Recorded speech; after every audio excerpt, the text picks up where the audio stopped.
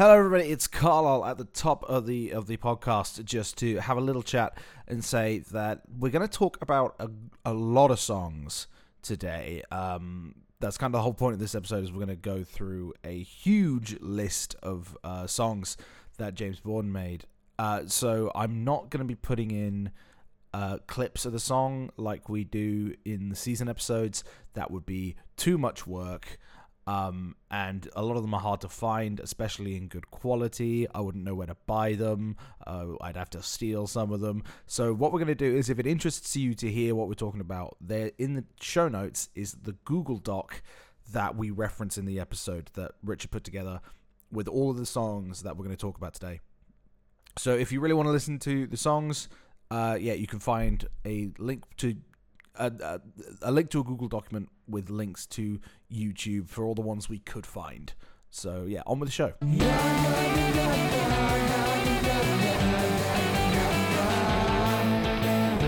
Hello and welcome to a podcast for everyone. This is a podcast hosted by myself, Richard, and my friend Carlisle.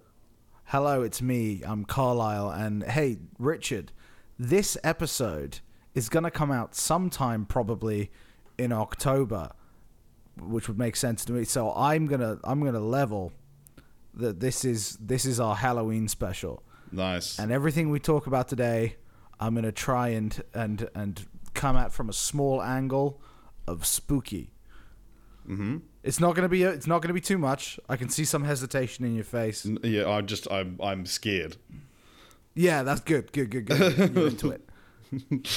Okay. What you've said that, and you didn't do anything particularly spooky with that? Oh, when we get into the songs, right? Yeah. Why don't you tell the people what we're doing today? Yeah. Today, what we're doing is, this is a podcast where we analyze Busted lyrics. That's right, British pop rock band Busted. One of the members of which, James Bourne, had quite a tough time after Busted broke up in 2004, and spent a lot of time with different solo projects or different other projects kind of thing. Probably his most successful one was a band called Son of Dork, which we are going to be covering in just a few weeks' time as an entire season. They've released one album, and we're going to be doing that as a season. But between Son of Dork and Mick Busted and Busted reuniting in 2016, there was a lot of other projects from James Bourne, and this is one of these things much where I followed it quite closely at the time, and this was something I was able to come to Carlisle with and be like, look at all this other content I can bring you.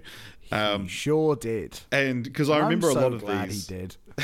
I remember a lot of these being announced as like his next big thing, you know, like, hey guys, I've given up on XYZ. I'm now just focusing on this. And I mean, only one of them really seemed to last somewhat, but the projects, and this is actually in order from earliest to most recent. So you've got Future Boy, which ended up having an entire album of songs, or did it?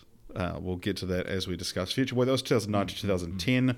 Then there was a band called Call Me The When suspense in finding out must really be freaking some people out, mustn't it? That was intentional. Eerie amount of suspense. Carry on. And so Future Boy is entirely solo as well. It's worth pointing out. Then there was a band called Call Me When I'm 18, which was 2009 to 2011. That was just James Bourne and Ollie Kinski. Then you had the Bourne Insanity in 2013, who only released one song called Mohawk, and that was James Bourne and his brother Chris Bourne. And then you have 88, which was James Bourne and Eric Bazillion, which is the we saw his name pop up a few times on the Night Driver episodes. They clearly have a working relationship. That was from 2013 to 2014, and they also released one song just under James Bourne and Eric Bazillion rather than the 88, but we'll kind of fold that into them, I guess. Yeah. So, and then there's also, we've just got a handful of random miscellaneous solo James Bourne songs. Yeah. The lack of direction there really makes me feel in a place of unease. Yeah. Which one do you want to start with? I mean, it's the opposite order of what I put them on the document, but it would make the most sense to start at Future Boy, I think. Right. Okay. So, yeah. So Future Boy is now. It needs to be said. It's called Future Boy. It's not called James Bourne, and the album isn't Future Boy by James Bourne. It's Volume 1 by Future Boy, and it is not a solo album. Now, this is the point of contention. This is a conversation that was actually had. Our Twitter feed was actually involved in this conversation. I think Richard's other podcast Twitter feed was as well. Is that yeah? I think it started with our friend Rory M. Spence calling him a wanker or something, or someone pointing out. No, I think it was him talking about. It was James Bourne. I think there's a separate incident. Rory calling him a wanker.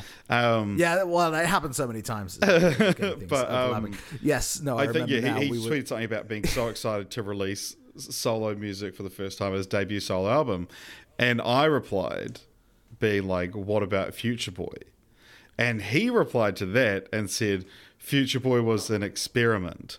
And then I replied with a screenshot of the Wikipedia page, which says Volume 1 is the debut solo album from ex-Buster the Son of Dork band member James Bourne.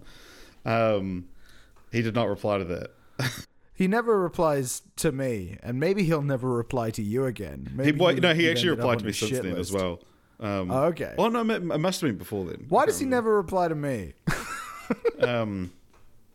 But yeah. He's too scared of me. My imposing figure. So yeah, this is Future Boy is weird. Future Boy. So it's a kind of it's a mostly electronic thing, you know. It's and I agree with him that it's an experiment, but it is also a solo album because of course it is. This was happening quite recently. He was saying, "Ooh, my first solo album's coming out." We're not going to cover those solo albums. Believe me, we'd have so much to talk about. There's a solo album called Safe Journey Home.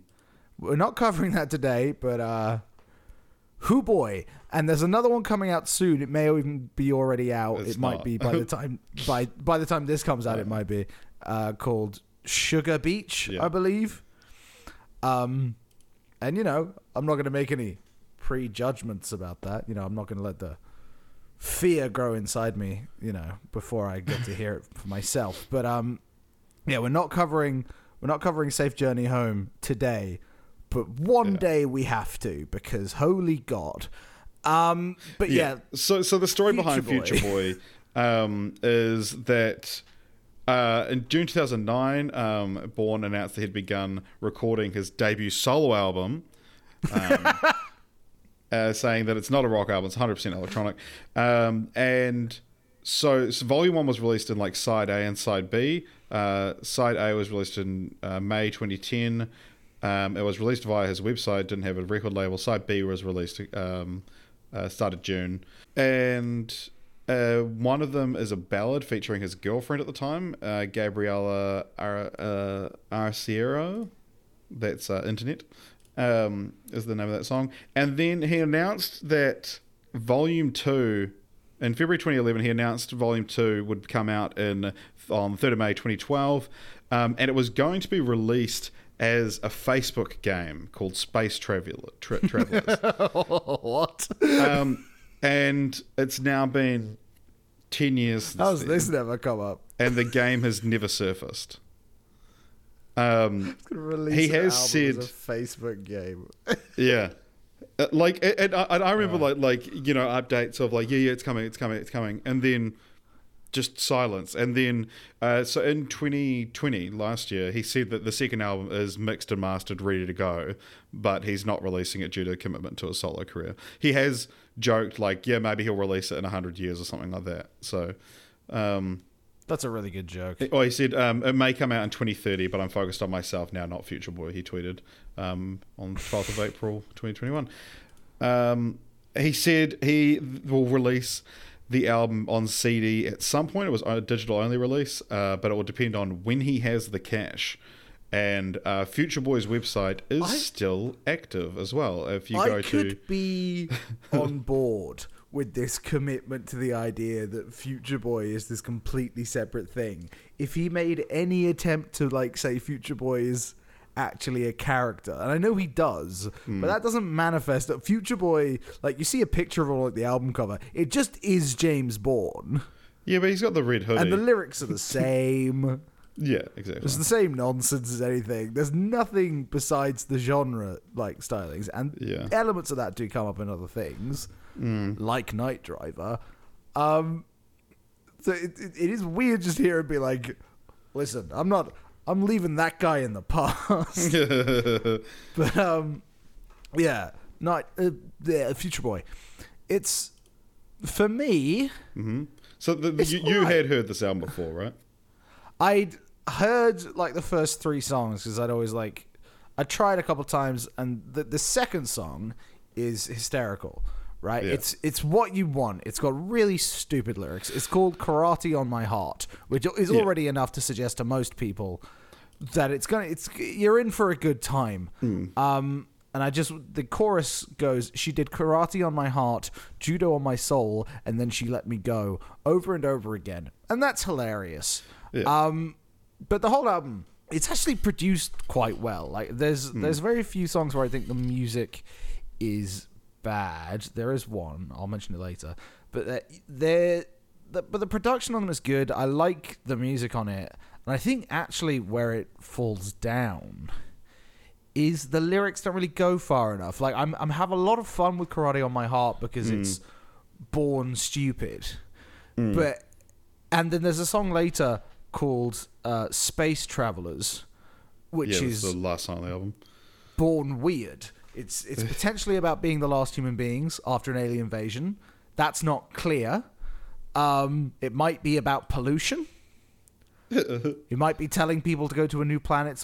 But as you can tell from these lyrics, it's weird. And that's what I want. I want, weird, unknowable concept stuff. Because that's what I'm saying. He keeps making out like it's this grand experiment, but he doesn't really do anything with the concept. All the lyrics of these songs could be on songs on any other project. That's interesting, because it feels like this should be his place to do, like, a big...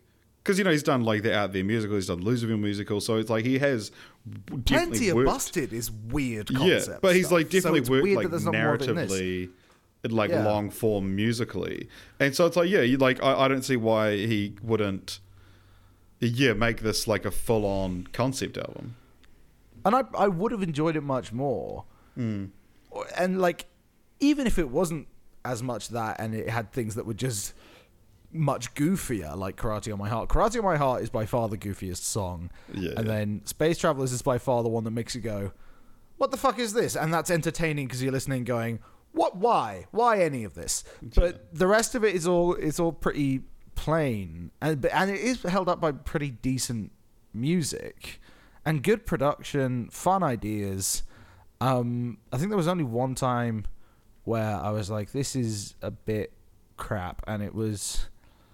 there's a song where they do a key change. It's Get Up. There's a song called Get Up. Oh, yeah. And I understand why they did this. And I wasn't sure about this because the YouTube channel for Future Boy has a playlist of the songs, and they're not in the same order as it is on Genius on Wikipedia, so I wasn't sure which one comes first. I think it's possibly the first song. It is the first song of the album, yeah. It is the first song, okay. It's a good indicator that he wanted to try something new. He's got this electronic song, and one of the ways it does this is...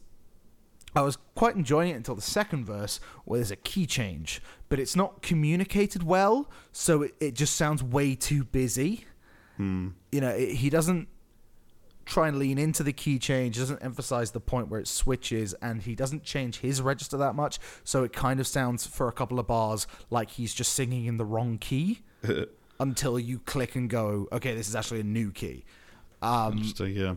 I actually kind of like that song. It's I like that it's a rare, like, depressing James Bourne song. Yeah. Like, he actually... when his songs are sad, it's like, oh, I'm sad because I'm such a loser. But this is just like, I have depression. There's a song later that I really want to talk about because, typically, like 98% of James Bourne songs are "the girls were mean to me at high school," and it gets really boring. But there are a couple in this where he's done like a sadder, more melancholic thing, and much better than I think he's ever really done in Busted.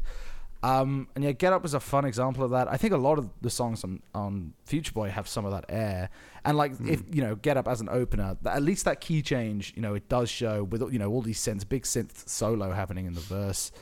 I guess it's more of a synth hook or something. It's just a busy riff that's happening.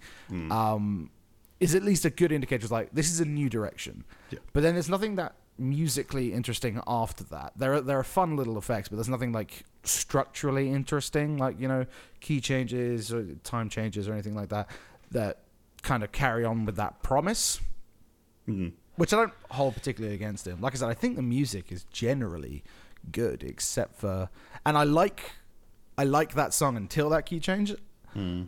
So it's, but I wrote down as a note for this. I wrote notes on every song on the album, and I highlighted all of those, and I made a summary note. And that summary note is 3 notes in tier, and they read like this: there is good stuff here. A lot of the instrumentation is fun, but the lyrics are either plain or stupid or hard to pass. I'd be interested in seeing what he would have done in this realm with the help of Busted. And then I said, oh wait, that's Night Driver. And it's real good.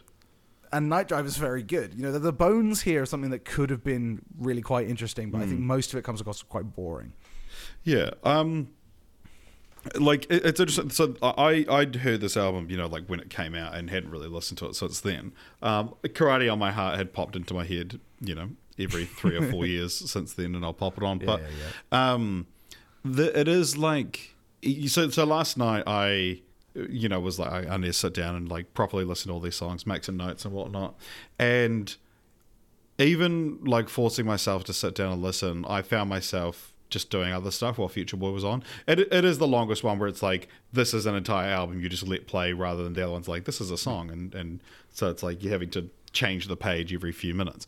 But I found it very backgroundy music. And I think that's how I listened to it more back in the day. Like, it reminded me, do you know the like in-browser game Happy Wheels?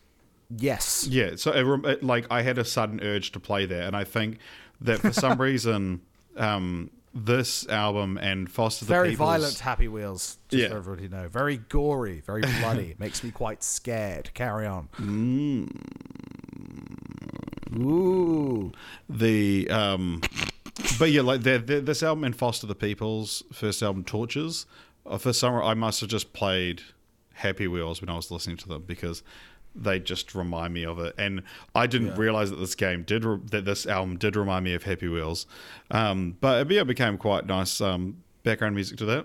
So I will admit, side B, I'm not as well versed on like which song is which. Well, I'm not well versed on any of them except for Karate on My Heart, because I do occasionally put that on to show people and go, listen to this. Yeah. I do. I think I would say I generally prefer side A to side B. Of all the things we're going to talk about today, this is probably ranked among the scariest. It terrifies me. That Space Invaders song, what's next? But the Space Travelers, which is much less scary. So it was a scary that you got it wrong. So we're but yeah, compared to everything else on here, like I said, I was mocking it. I wasn't mocking it. I was having a go at this for being boring, but I do still like it. I think they're all quite pleasant to listen to. There are other things we're going to talk about today that I think are bad, like bad. But this is probably, in terms of a collected volume, this is definitely the best. Well, and it's also the most complete as well. Yeah. Yeah.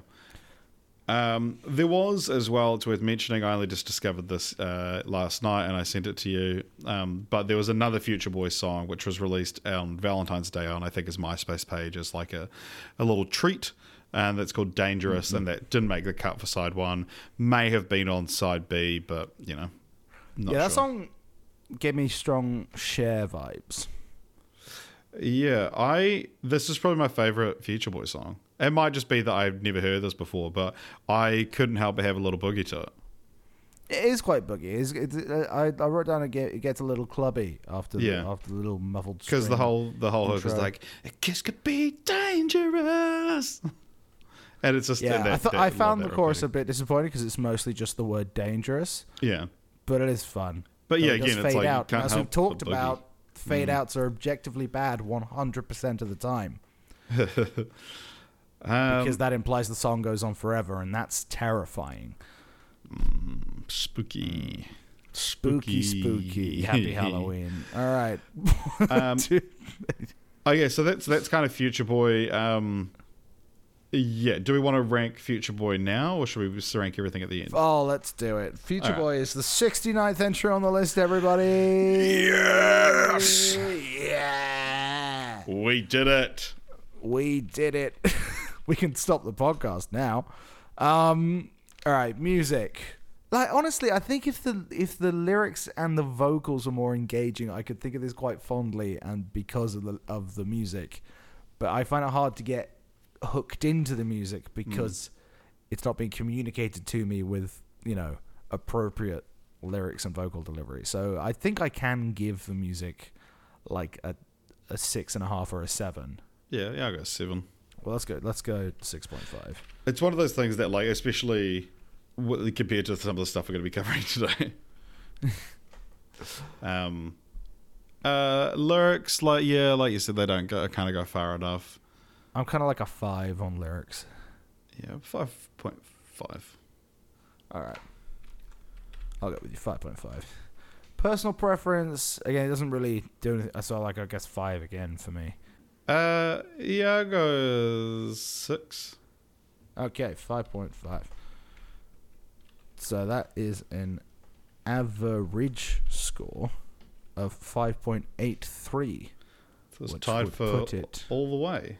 Oh, it's tied with all the way. That's interesting. It'll go below all the way because of personal preference. Yes, yeah. That's my first yeah, episode. look at it. I was thinking, wow, I like All the Way so much more, but then looking at the score for 5 All the Way is an 8.5 for music, 7 for personal preference, and a 2 for lyrics. So that's what's put it in that spot. It's pretty bad lyrics.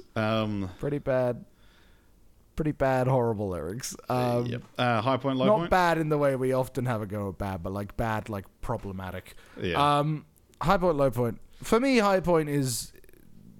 I wrote a good and bad. So, for high point, I put Karate on My Heart, most of side 1, to be honest, and the nervous energy of Nervous. There's a song called Nervous, which I didn't actually like the song, but I like that the drums are like, like it makes you sound nervous while you're listening to it. Yeah. And the bad is Karate on My Heart. Hoping for Disaster. I really did like Hoping for Disaster, and the fact that it's just background music. But I want to have Karate on My Heart in both, because it could be the worst song on the album, or it could be the best song on the album. I actually quite liked Hoping for Disaster. It reminded me of a band that I love called Crosses. There's a lot of this album reminds me, but Crosses is like this, but if it was like good. Yeah. I suppose like middling good. If you're a fan of Deftones, check out Crosses, because it's the same singer but doing like fun 80s synthy stuff, and it's really cool. For other bad points, I'm going to write. So you want Hoping for Disaster. Yes. And I'm going to put lyrics don't go far enough. Yeah. That applies to the whole album. Yeah. Okay, so that's Future Boy. Alrighty. So next we had a band called Call Me When I'm 18, which was it was meant to be the successor to Busted and Son of Dork. They released 4 songs, which are Dumbstruck, Break It, Gone, and a previously unreleased Son of Dork song called Go Home Monday. So Son of Dork were supposed to release this deluxe edition of their album, and it never really came to fruition for some reason. I think it was like rights and shit like that. But yeah, let me have a look at. I think because there's like the extra songs on it were We're Not Alone, which we have heard, but we'll cover that later on. End Up Like This, which we cover today. Go Home Monday, which was later covered. Move On and Colgate Smile are like the two that we've never heard. Colgate Smile? Yeah, I think Colgate Smile was performed live, but it's like, so you can find really low quality. And also What Happened to Your Band, actually, funnily enough. Yeah. What Happened to Your Band has been done in some way with every one of James Bourne's products. I feel like he's done it so many times. Which fair enough, it's a very good song. Yeah, fair. So yeah, this is another band again. Like I listened to this back in the day, and so just going through the songs: Dumbstruck, Go Home Monday, Break It, and Gone. Gone actually we spoke about last week, a couple of weeks ago. We spoke about a version of Gone, but not the Call Me When I'm 18 version of Gone, which is an acoustic version of Gone. The reason we talked about it, so if you've listened to our bonus episode on Beautiful Mess is a song that is an interpolation of a later version of this song, Gone. So they got a lot of the same musical backbone, but Busted completely rewrote the lyrics to make it a different song. And yeah, this version, acoustic, I wrote down in my first note says, Jesus Christ. It's so much worse than the electronic demo. It is, you kind of, I don't know, like it feels like, because it's also quite low quality, it feels like it's just, they might have played it on a live stream or something like that. And I don't know if it's him singing or it's Ollie Kinski singing, but the singing is really awful in it. And I know he can sing. I am going to have a go at his voice several times this episode. I'm not going to be kind to James Bourne this episode. I know I'm not normally, but I am going to. It is funny because if there was an episode that James Bourne would think, oh, I should listen to this one, it would be this one. Yeah. He's not going to come off well. If we ever got an interview with James Bourne, I would love to ask him the status of all of these projects. Like, I'm so curious. Like, do these all have? Because the way he talks about, like, I've got an entire Future Boy album ready to go, but like, he must have so many demos and unfinished. Like, he would only ever take an interview with us to enact some kind of revenge. Like some sort of slasher in a slasher movie or something. So, for this one, I don't know if it's him. It might be Ollie Kinski singing because it's never obvious if he's singing in any of the other one of these. But it sounds just fucking awful on this recording. And that's not me dicking him. I know he can sing it. He's done it several other times. Like I said, there's another version of this song and an interpolation of this song in which he sings on. He sounds great on both of those.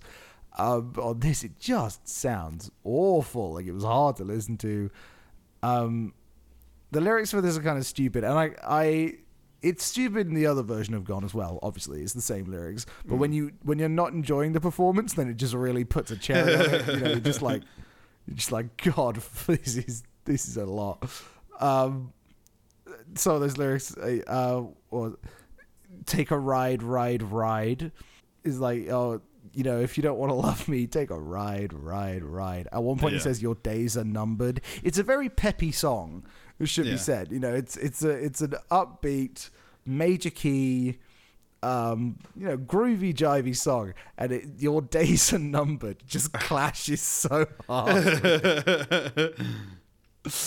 And all of these, so that one clearly wasn't put through any kind of effort, I'm not saying writing, I'm the version of it you can find online. It's clearly recorded through a webcam or something, or into a phone. It's just a one-take acoustic performance, and that's the only version of it, of this acoustic version that is associated with Call Me When I'm 18 that exists. So that one's not going to sound great, but the rest of this project in particular, Call Me When I'm 18, all of these songs, regardless of how well they're composed, sound like garbage. It's really, like they were uploaded to and re-downloaded. The bit rate is terrible. The bit rate's terrible. They sound really way too compressed. And for people who don't know what that means, all professional music is compressed to some amount, and what that means is it makes the loudest points and the quietest points closer in volume. And yeah, there's a reason to do that. You know, you don't want people It makes the file size smaller. turn up and turn down. It makes the file size smaller, but also, you know, you don't want people turning up and turning down their volume when you have the, you know, chiller bits of the song and then heavier bits of the song. You know, you need it to be more contiguous. You tend to compress vocals quite a lot because it gives vocals more bite, and also humans naturally put a lot of variety in their voice when they sing, because if you're pushing for higher notes, you naturally need to sing louder to hit it more stably than you do when you're going lower. You need to sing it more quiet. It's harder to hit those notes with power. So yeah, human beings naturally have a lot of volume variation when they sing, so typically vocals tend to get compressed. And it sounds like on all of these songs, except for the acoustic Gone, because you know, I don't think that had any processing. Yeah, it's just the master has just been put through like the strongest compression possible. And the problem with that is it means if you have a lot of elements in the song, that they're all fighting to be the same volume and you can't hear anything. And that is particularly the case in the song Dumbstruck, which compositionally I quite like. That one actually reminded me a lot more of Busted than anything else. Yeah, I really like Dumbstruck. I started playing it and like it just took me back. I probably would have been happy if Call Me When I'm 18 was his, you know, next big project that became his full band, and he, you know, released an album like this. And yeah, I just wrote, fuck, I did not realize how nostalgic I am for the song. Like, yeah, I didn't realize how much I must have liked Dumbstruck back in the day. Well, it makes it a real shame then that it's compressed so hard. Yeah. Because there's a guitar solo at one point, and like I can't hear it because it's fighting with the rest of the mix. It's, you know, it's like a guitar solo made of ghost notes. Ooh, ghosts. Also, the lyrics in the chorus are really bad. There's a really big emphatic, like, what am I talking about, that doesn't rhyme with the previous line. So it just really stands out for being, you know, like way too vernacular for the emphasis of putting it. You know, it's being delivered like an emotional line, but he's saying, like, what am I talking about? Like, it doesn't work. Yeah. But yeah, compositionally, otherwise, I like that song, so it's a shame I can't get a version of it that I'd want to listen to.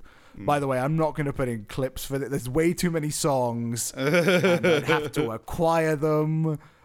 A lot of them I can't buy, and the quality's bad, and then it'll be even worse quality after it gets compressed by my podcasting software. So, and then uploaded to a website that compresses it again.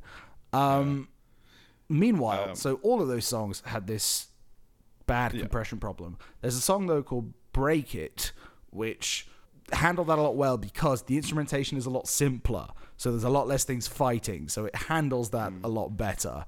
So that one I think sounds best in terms of quality. It's my least favorite, though. I definitely like it more than Go Home Monday. And so, yeah, but I was going to say, Break It was the only one I didn't listen to back in the day, but listening to it, I did, and I must have forgotten about it. Whereas Go Home Monday, I find quite fun.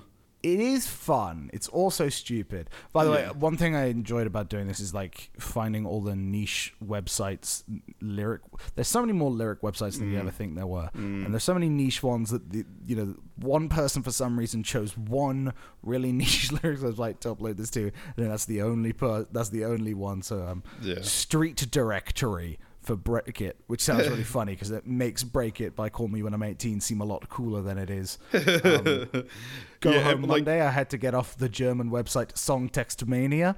Good stuff. The other thing, like finding all these songs, and because there's a website I used to frequent called Busted Online. And so this was like, I would go there for updates and it would be like, James has a new song. And so on the way, the website doesn't exist anymore, but on the Wayback Machine, you know, which archives websites, I was able to go through like every single post ever made by the girl that ran it, who I actually recently got in contact with.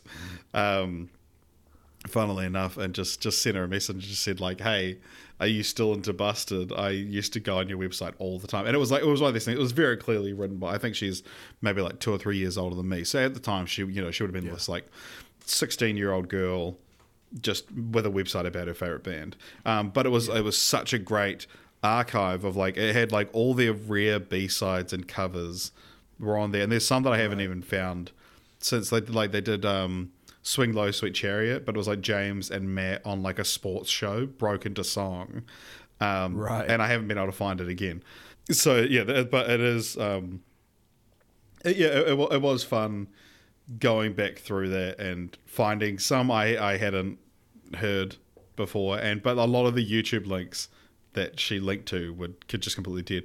Also, it's so fucking hard when like if a song's just called like what is it, like Obvious or like All In, Gone, etc. If you're just typing James Bourne Gone, it's like it just says like James Bond is gone and James Bourne is in, like Jason Bourne. It's I did have to scroll to like second page of Google results to get lyrics for the fact that like his name is an amalgamation of the two most famous spies does not make it easy to search for. Yeah. Let's talk about Go Home Monday. So this comes from the same production issues.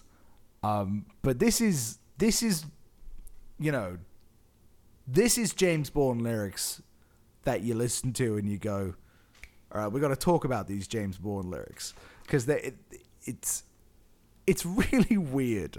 So I think this is about wanting to get with a girl but not being able to get her alone, and James only has until Monday to get balls deep. But at this party, he said there's 10 people went out, so he couldn't get in with her. So he sat with her dad, getting wasted on the porch. Was the dad out on this piss up? Is this a family event? And if so, are you related to the girl in question? Because that's an issue. But let's talk about. There's a line in the bridge, the third verse that goes, "You don't need Sherlock Holmes to figure out why Gnome won't let us be alone." What? Is that actually the line, or is this... That's all I could find. I mean, it sounds like that, and it could be a reference to Sherlock Gnomes. Was that out at the time? Probably not. Probably not. Let me just have a... It doesn't sound like anything else. So it really doesn't sound like he's naming a character Gnome. And that character is referenced as being someone who fears the eventual return of James. He's saying this person won't let me be alone with this person until Monday, but he knows when I come back, I'm gonna get balls deep in his girl. And that person may or may not be called Gnome. Maybe it's like Gnome, like someone named Gnome. What? You just said the same thing. What are you saying? Noam? Yeah, Noam. Yeah, I used to go like on Noam. Like Noam Chomsky. How do you spell that? Noam. I've never heard that. Yeah, it's a name. Well, that would be a weird one. Yeah, it's a weird thing to just... sense. A weird bit of lore to just drop in that the guy's name is Noam. Because, like, you think, maybe, like, it's Noel or something, and I've misheard it, but he really does pronounce the M. Yeah, he really goes, you don't need Sherlock Holmes to figure out why Gnome. Like, it's really enunciated. Yeah. Like, I can't avoid it. Yeah, it's weird. It's a weird Fun song, though. Fun song. It's all right. You're surrounded by a wall of dudes I couldn't penetrate. It's a line. It sure is. Yeah, but she could. Because she's into pigging. Spooky. At the end, he says, I've had enough of Go Home Monday. God, James, you make it too easy to criticize you. If I was a critic out to have a hard time at you, which I often am, I'd be like, I agree, James. You silly Billy. Yeah, absolute Wally. What an absolute muppet. But one of the Halloween Muppets where they put vampire fangs on Gonzo.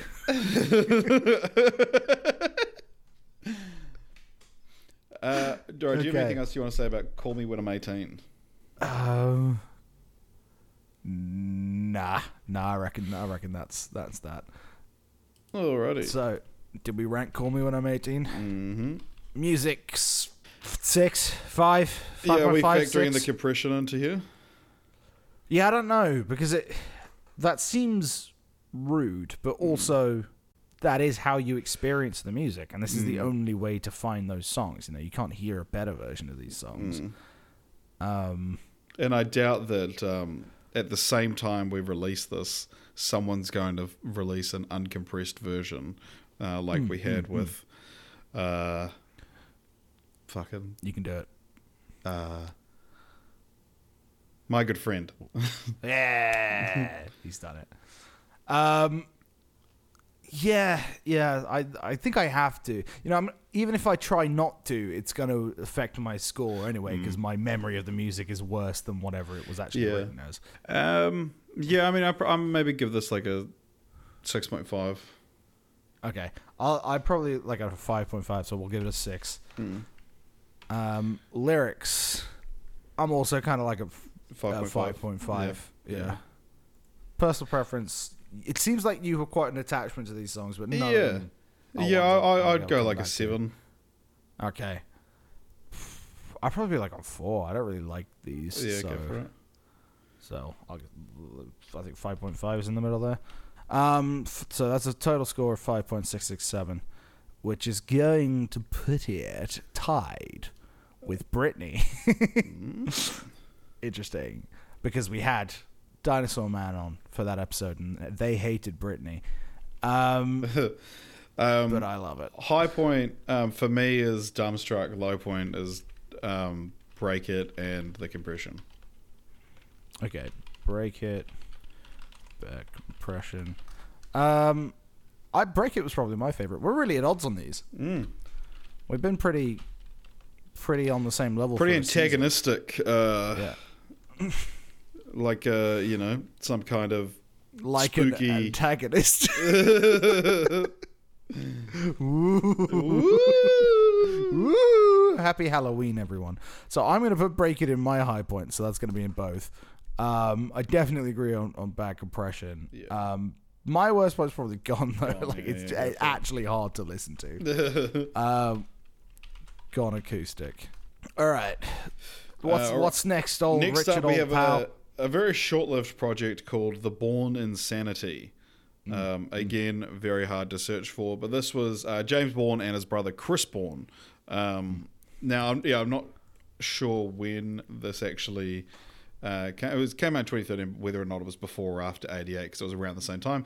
But they only released one song called Mohawk, which, fun fact, was written entirely by Chris. Really? Yeah.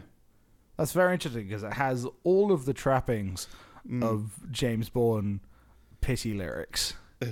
Well, I mean, like, when you're the least famous Bourne brother, like, of course, it's going to be even worse. Living in James's shadow, and all of James's songs are about, oh, nobody likes me. Yeah. It starts in third person, but by the first chorus, they do away with the pretense and just admit that it's a self-insert song. And also it's very mellow, this song. So, and as it's the only song that ever came out by the Bourne Insanity, that's a bad name. That's a frenetic name. That's a punk name. Yeah. Especially the song called Mohawk. The band is the Bourne Insanity, and the song is called Mohawk. And the song itself, very chill, very mellow. Yeah. What did you think of it, though? Like, I wrote down in my notes, fun riff, inoffensive, but I cannot remember how it goes, which I guess it wasn't nothing special.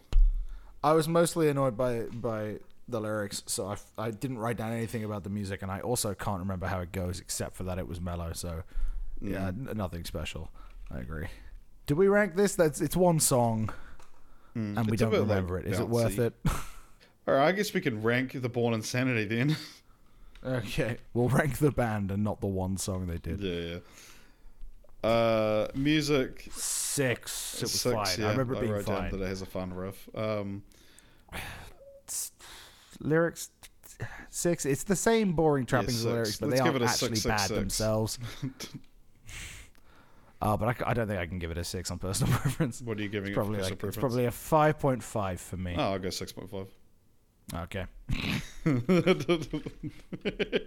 Oh, I bet you really feel that way. Now we've got 666, the spookiest number, Carlisle. It is the spookiest number. I'm scared. Except for I'm going to put 6 on average, so now it reads 6666. That's even worse. Oh my god. That's like 1,000 devils. Okay. High point. I don't remember the song. I can't list the high point. Yeah, I wrote that it has a fun riff. Fun riff, probably. There you go. Potential That'll do. fun riff. Very. I'm going to put down a low point. Big letdown from what the name promises. Yeah. And so that puts it just below the album McBusted and above Thinking of You. Yeah, fine. How does Thinking of You go? I keep thinking of you. You. I keep thinking of you. Yeah, I definitely like that song more, but that's probably just because I'm more attached to it. Yeah, but that is actually a great segue because Thinking of You was co-written by a guy called Eric Bazilian, who is a member of the band The Hooters, the 80s band The Hooters, Wow, he's in a band called The Hooters and a band called the 80s band The Hooters. Yeah. And 88. Which was 88 was a project with him and James Bourne, but yeah, so this was 2013 to 2014. This was announced by James tweeting like, I've actually released music in iTunes and no one's found it, and then it was discovered to be this band in collaboration with Eric Bazilian. They released one song just under the name James Bourne and Eric Bazilian. But yeah, he wrote a few songs on Night Driver, co-wrote. He's co-written a lot of songs. His most famous songwriting credit is that he wrote One of Us by Joan Armstrong, which is What If God Was One of Us?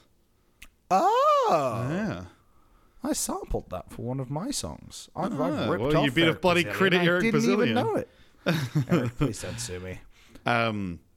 But yeah, I listened to that song. his Fun 80s little bands. story about my song. I'm just gonna talk about myself for a moment, if you don't mind. Yeah.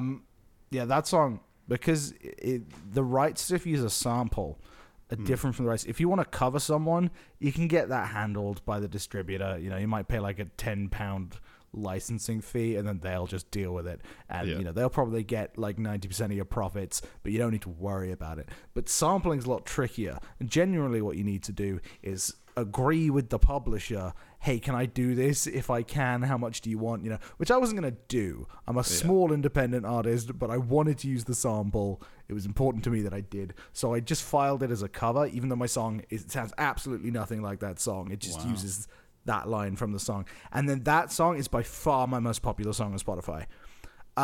Which meant I was like, oh, I might get away with this, but then I just keep seeing that it's doing well, and I'm like, they're going to find me out. They're going to find me out, and they're going to sue me. Wow. And it makes me scared. It's scary. I was on your Spotify the other day, and you know, actually, cool. I was gonna come to you and say, because last year, speaking of spooky things, last year you released a spooky cover of "I Was Made for Loving You" by Kiss, and I requested, nay, demanded that you do like spooky covers of love songs every year until you have an album. Are you gonna do that? I haven't really been I'd like to, sure. I'm really busy these days. But if anybody has a good idea for a song, I was trying to think of another song, and I couldn't think of one. Because the thing is with that song, it's a good one, I Was Made for Loving You by Kiss, because if you just frame it differently, it sounds fucked. Yeah. Well, maybe there are you do definitely like other love songs like that. But like Every Breath You Take and stuff. Like you should do those. But that's a hard one to make like metally. You know, that one. Right, yeah. But what I can about try. I can certainly Always by Bon Jovi? maybe. That's another song that's about a stalker. I'm quite attached to the Police idea. Oh yeah. Because that song is fucked. Yeah. But I can't be the first person to have done that. I'll look. Yeah, but I look forward to hearing it this spooky season. So, 88. Well, let's talk about this. So I think from what I can kind of gather, they released this song called Happy Birthday together and then must have, continued on with another project. So we'll talk about Happy Birthday, which is by James Bourne and Eric Bazillion. Came in 2013. And this one has a music video. It has two music videos, actually. I found another one. It has a James version. Yeah, they thought it's so good, let's release it twice. This music video for Happy Birthday. Happy Birthday is really shit, Richard. Why did they? Who's it for? Do you know what? I legit wrote that in my. I wrote. I said it's nice, but it's nothing special. Kind of not sure why you would make it. It doesn't have any purpose. Like it opens on it's sounding like a lullaby, and then they just sing the same 4 lines, wishing yourself a happy birthday, over and over. It's a different person singing it every time, so there's a little bit of something there. But they just do that over and over again, and it's not that engaging. It's a less engaging birthday song than Happy Birthday. Yeah. So I don't care for it at all. Yeah, I feel that. It's just a weird song. Like I don't know how this would be like the two of them would be writing together and be like, damn, we should make something. Yeah, no? Yeah. There's a real hole in the... People need a birthday song. There isn't one. Yeah. And it's just... There's an untapped market here, Eric. Yeah. And when it started, I thought, it could be a song... Because they start, like Happy Birthday to... It's Happy Birthday to Me. So I thought it might have been like a sad song where it's like... I'm the only person wishing me happy birthday, which has probably been done a couple of times, and it wouldn't have been enormously interesting, but it would have been, interesting a bit, and much more interesting than this, which is just a happy birthday. It's just happy birthday, but to me, and more repetitive. Yeah, like you could easily just say to you, and then it's... Then it is happy birthday. It's just a happy birthday song. Yeah, really strange. Don't know why they did it. Yeah, don't care for it. But then I guess they went on to form the band 88, which had 4 songs, two of which were singles. But I don't think that means anything special. They were just by themselves on iTunes. So you got Angels Walk Beside You, Miss the Girl, Obvious, and Parallelogram. And this project, this departs a lot from what they did together as Happy Birthday. Yeah, or in all the songs that Eric Bazillion co-wrote with him, which are all quite synthy. A lot of them ended up on Night Driver. Yeah. But yeah, this is all very bluesy. There's one of them that sounds quite a lot like an Eric Clapton song. Well, that's just classic Eric Bazillion, baby. And they aren't bad compositionally, but a lot of harmonica. Again, a lot of harmonica, and I don't like that. And that's not me ragging on the harmonica as an instrument, as an art form. I respect it. I don't think it's used well here. It's always produced really loud in these songs, and they really sit on wrong notes for a while. And that's, I'm saying that there is no such real thing as a wrong note, depending on how you use it in bluesier stuff, in jazzier stuff, but they don't use it properly. They sit on it for too long, and they kind of use it almost randomly to the point where it doesn't sound like an interesting take. It sounds like mistakes to me. The harmonica solo that is in Angels Walk Beside You, and also in Miss the Girl. I did not enjoy the ATA, and I feel bad for that because it's all kind of just, there are good ideas here. Yeah, and I like the idea of doing something different, like discovering that James Bourne's musical out there is actually like country, but we've saved that for another time. But yeah, it is funny. So I listened to this was like at the top of the Google Doc that I made, and so Angel Walk Beside You said, I said it feels unfinished despite being polished. That it's I it's get well that. produced, but it feels like it needs a couple of like rewrites and remixes. Yeah, the production is mostly there. There are a couple of things that stand out. Like It being doesn't sound way like a too present, demo but- necessarily. No, But yeah, it sounds ready for store basically. Yeah. All of it. Miss the Girl, I wrote that it's just here comes the harmonica again. It's just boring. For Obvious, which was the third song, I wrote, oh god, I should have done this so much earlier. Like realizing I have so much to get through because I just did this last night. Oh But, god, like the day that I started listening to all this, I didn't like you. You'd given me just this document of garbage. Like you'll remember, I sent you a note. I sent you a message saying, "Boy, the '88 shorties suck, huh?" And yeah, and So I this feel is a bit bad like about we've that. talked about before when I sent you the 3 B-sides and then you didn't speak to me for 2 weeks. That I thought you were mad at me. It happened again, and this time you were. I wasn't actually mad at you. Though it probably felt a lot more like I was mad because this is the first time we've recorded in like 2 weeks. Yeah, we've barely spoken. We haven't been apart from each other for so long.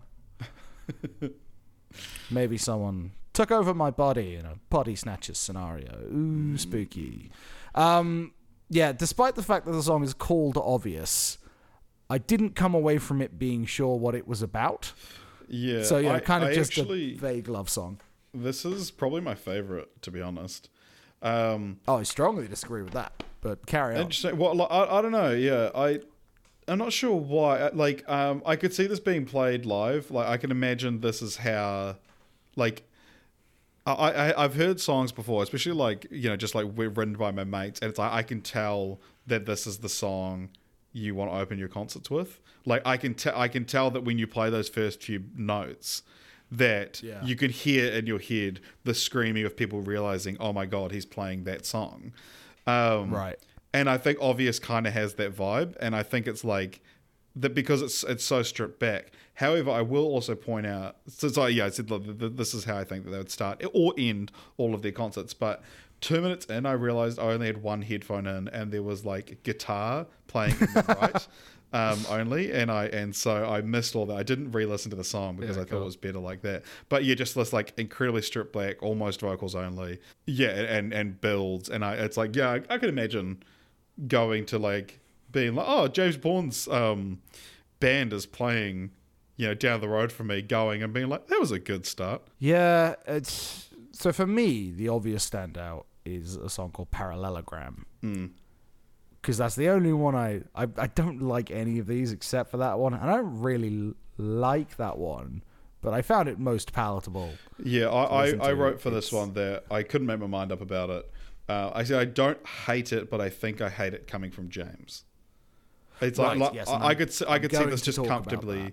being played on the radio below the Bible Belt in the US. Because this is going to come across as an attack on James's talent, and it's not. I do plenty of that, but I'm not doing it now. These songs are a bad fit. The worst thing about these songs is James. He does not have a voice built for blues. It sounds inauthentic. He can't do the gruff at a low, which is kind of what's required of him. He has a very high-pitched, very, absolutely tailor-made for very poppy punk. Punk on the poppier side, and it does not work with this at all, and that's not a fault of his. Every singer is going to have voices that suit certain styles and don't suit other ones, and I want to talk about a time where he actually really surprised me, we're going to get to later, that he could do things with his voice that I didn't know he could do. But this he can't do. It doesn't sound good, and that's, I guess it's on him for doing it and listening to it and being like, yeah, this is fine, but it doesn't work. It doesn't work. Yeah. But Parallelogram, opening riff, very Eric Clapton, very interesting. It's fun to listen to. It's about a person leading double lives, having two families and kind of living their separate lives. So, there's a good story to it. There's a good guitar solo in it. I did think and the the guitar lyrics, solo was a little bit out of place, though. I can't say I had that complaint, but I just wrote down good solo. I like the lyrics. Cool solo. Yeah, I like the lyrics. There are a couple, dumb James Bond lyrics. For example, well, two really. because after all these years, you're still hardcore.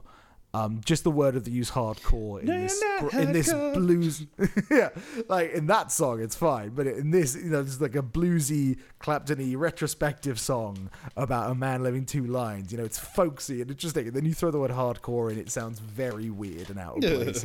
And also these two lines, which I'm not going to have to explain the issue with, could think he found the perfect girl, but the thought of eternity still makes him hurl. I don't need to explain the issue. We all know what the issue is. So. Yeah. 88. I can't fault him trying, but it's that thing, like you said, of, he's, the fact that you listen to this and be like, yeah, this is good. But then I guess, he didn't advertise this. Yeah. And also he's kind of blinders on, he's going to listen to himself. Anyone sensible knows that there are things that don't work for you, and this is one for James. And that's not his fault, but it is true. All right, so that's 88. 88. All right. Maybe one day will be the 88th ranked thing. Music for me, I think the music's all right. I'd give this an 88. An 88 for music? 88 out of everything. Yeah, 88 out of everything. Cool, yeah, cool. Should we say it's 88 for everything, but then it's retired at 88, like Buttholes is retired at 19? So it just goes in order of rank. What we're ranking, music, lyrics, personal preference, and average, it just reads 88, 88, 88, 88, 88, 88. Yeah. And then the high points, I'm going to put 87 and 89 for low point. All right. So this needs to be... so that's that done. We need to add 88, retired at 88. Yeah. Yeah, we'll just chuck that wherever. But, or should we give it a legitimate average, and then we put whatever the number next to it is, it's always 88. So even if it's in 12th position, it's 88. Okay, sure. My music score would probably be about 6. Yeah. That I think probably they are doing. I can't judge blues that well. It's never been something that I connected that much with. So maybe this is very good blues, but I can't fault it. But I also James actually has the best blues voice of all time. It's in that 6 sweet spot where I can't really fault it, but I also don't care. Yeah. So it's a 6. Sweet 6s, yeah. And then lyrics. Lyrics probably put, like I said, I like the ones for Parallelogram except for the 2 stupid bits. Obvious, like I said, I couldn't figure out what it was about. Miss the Girl, I didn't write anything about the lyrics, so I can't remember. And I remember Angels Walk Beside You. I've written lyrics are kind of like a mashup of You're Beautiful and Angels by Robbie Williams, and it's worse than both of those. Both good songs.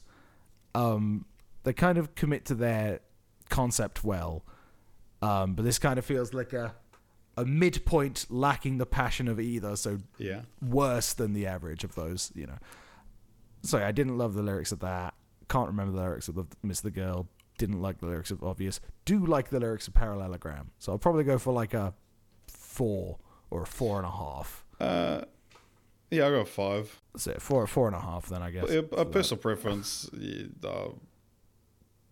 4. Yeah, I agree. I think. So what's that? 4. So 2 4s and a 6, I think. So 14. 14 divided by 3. Fuck. Yeah, I'm keeping that in. Fuck, I'm gonna look like such an idiot. It's scary how bad at math you are. 4.66. 4.666. It's tied with riding on my bike. Tied with riding on my bike. Do we? Do I put 4.66 on? I think so. spreadsheet, Just so that like when we don't have to like take it out and then put it back in every time we sort the ranking. Cool. All right. So I guess a high. Well, for me, all right. The high points are 87 and 89. Yeah. So that's fine. Right.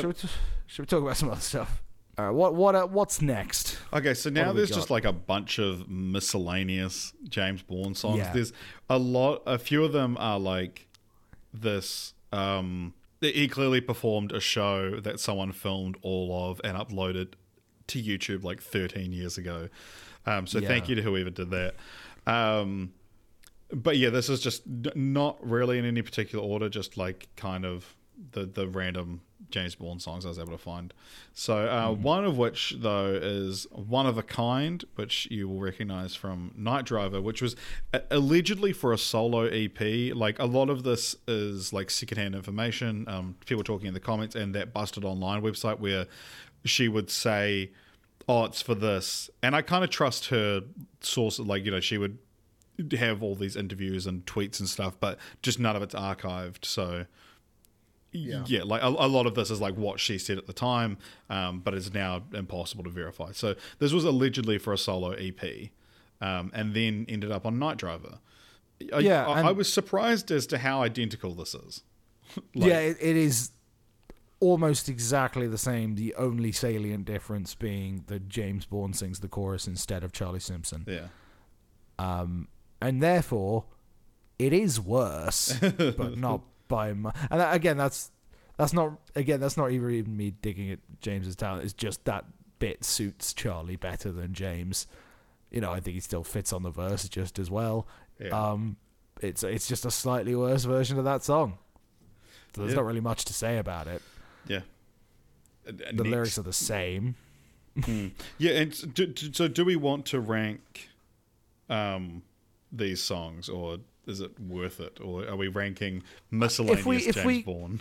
Ranking James Bourne. If we consider them remarkably good or bad enough, we can do individual songs. Yeah. I think there's not much point in doing this one. Yeah, sweet. Because we've done it already, basically. It's the same song as One of a Kind. So for everybody's reference, One of a Kind ended up in 47th place with an overall score of 6.25. Just add the low add a low point to that. It's just James's version. So next is a song called 28,000 Friends, which was performed by James at that random concert, like acoustic solo concert I mentioned. That concert is such an interesting thing to think about. God, to have been there. But so it's 2007. It's in a establishment in New York called, I did write it down, so the Living Room. Yeah. The person who's, based on the size of the stage and the person who's filming, the person who's filming seems to be seated. So I reckon there's between 30 to 50 people seeing this. The same guy in his band 3 years prior sold out Wembley. Yeah. That's so interesting to think about. Yeah. But yeah, 28,000 Friends.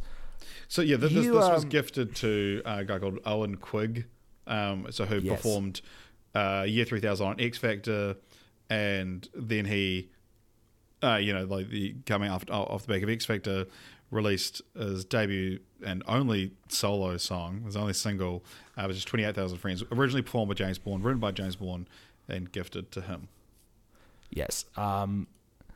That guy, I had never heard of him before seeing you wrote a note on the Google Doc saying that this song was gifted to him. So yeah, I checked out some stuff. That album is really, so he's clearly a very young guy when it came out, Northern Irish guy. It's mostly covers, including a cover of Does Your Mother Know by ABBA, which is really fucking weird to see such a young guy performing, because that song is all about hey, please stop coming on to me. I'm above the age of consent and you clearly aren't. That's what that song's about. It's really weird seeing him perform it. His version of this song is, I guess, more interesting to listen to because it's got, full production value and a band, whereas the only version of James Bourne doing this is this acoustic concert. Yeah. So Yeah, did you listen to his version? Oh, and quick, I listened to both these versions. Yeah. Yeah, right. Yeah, I kind of like this one. I don't. It's James continuing his boring, r/phones are bad. Yeah. But like, I think find so arduous. I hate the lyrics and the fact that it's like Right. you and your 28,000 friends. But I don't like this is just very pure pop punk. I think it's very like 5 Sure. Seconds of Summer. Yeah. Not that I like 5 Seconds of Summer, but I was like, this is listening to Owen Quigg's one. I was like, this is a fairly competent song. It's just a boring like, phones are bad. It's just for boomer. Yeah. He can be really weirdly boomer sometimes. Yeah, and Like, the whole thing about has your YouTube on- Snow White skin ever seen the sun? Yeah. I was like, He's like, oh, you've got 28,000 friends, but no real ones. It kind of parrots that back in yeah. 90s. The first 90s. Busted song released from Halfway There, Yeah. the fourth album. The one of the first lines in that is, he's revering the 90s and saying, friends, you couldn't find online. Couldn't find them all online. Yeah, you had to have real friends because online friendships aren't real. So he lists YouTube. This is an online friendship. I know. It's most of my friendships are. I have no one in real life, because I scare them too much.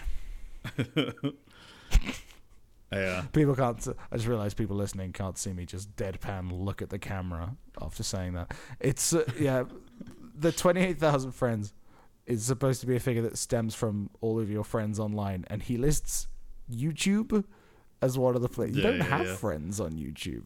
Like, it just seems really disconnected. Yeah. I didn't really remember the lyrics because I didn't really remember the music because the lyrics annoyed me so much. So I can't defend it, but I was, Sure. and I'm ashamed at how I wrote. Fuck, I kind of like this one. Damn. But I promise people I am gonna like one of these. Okay.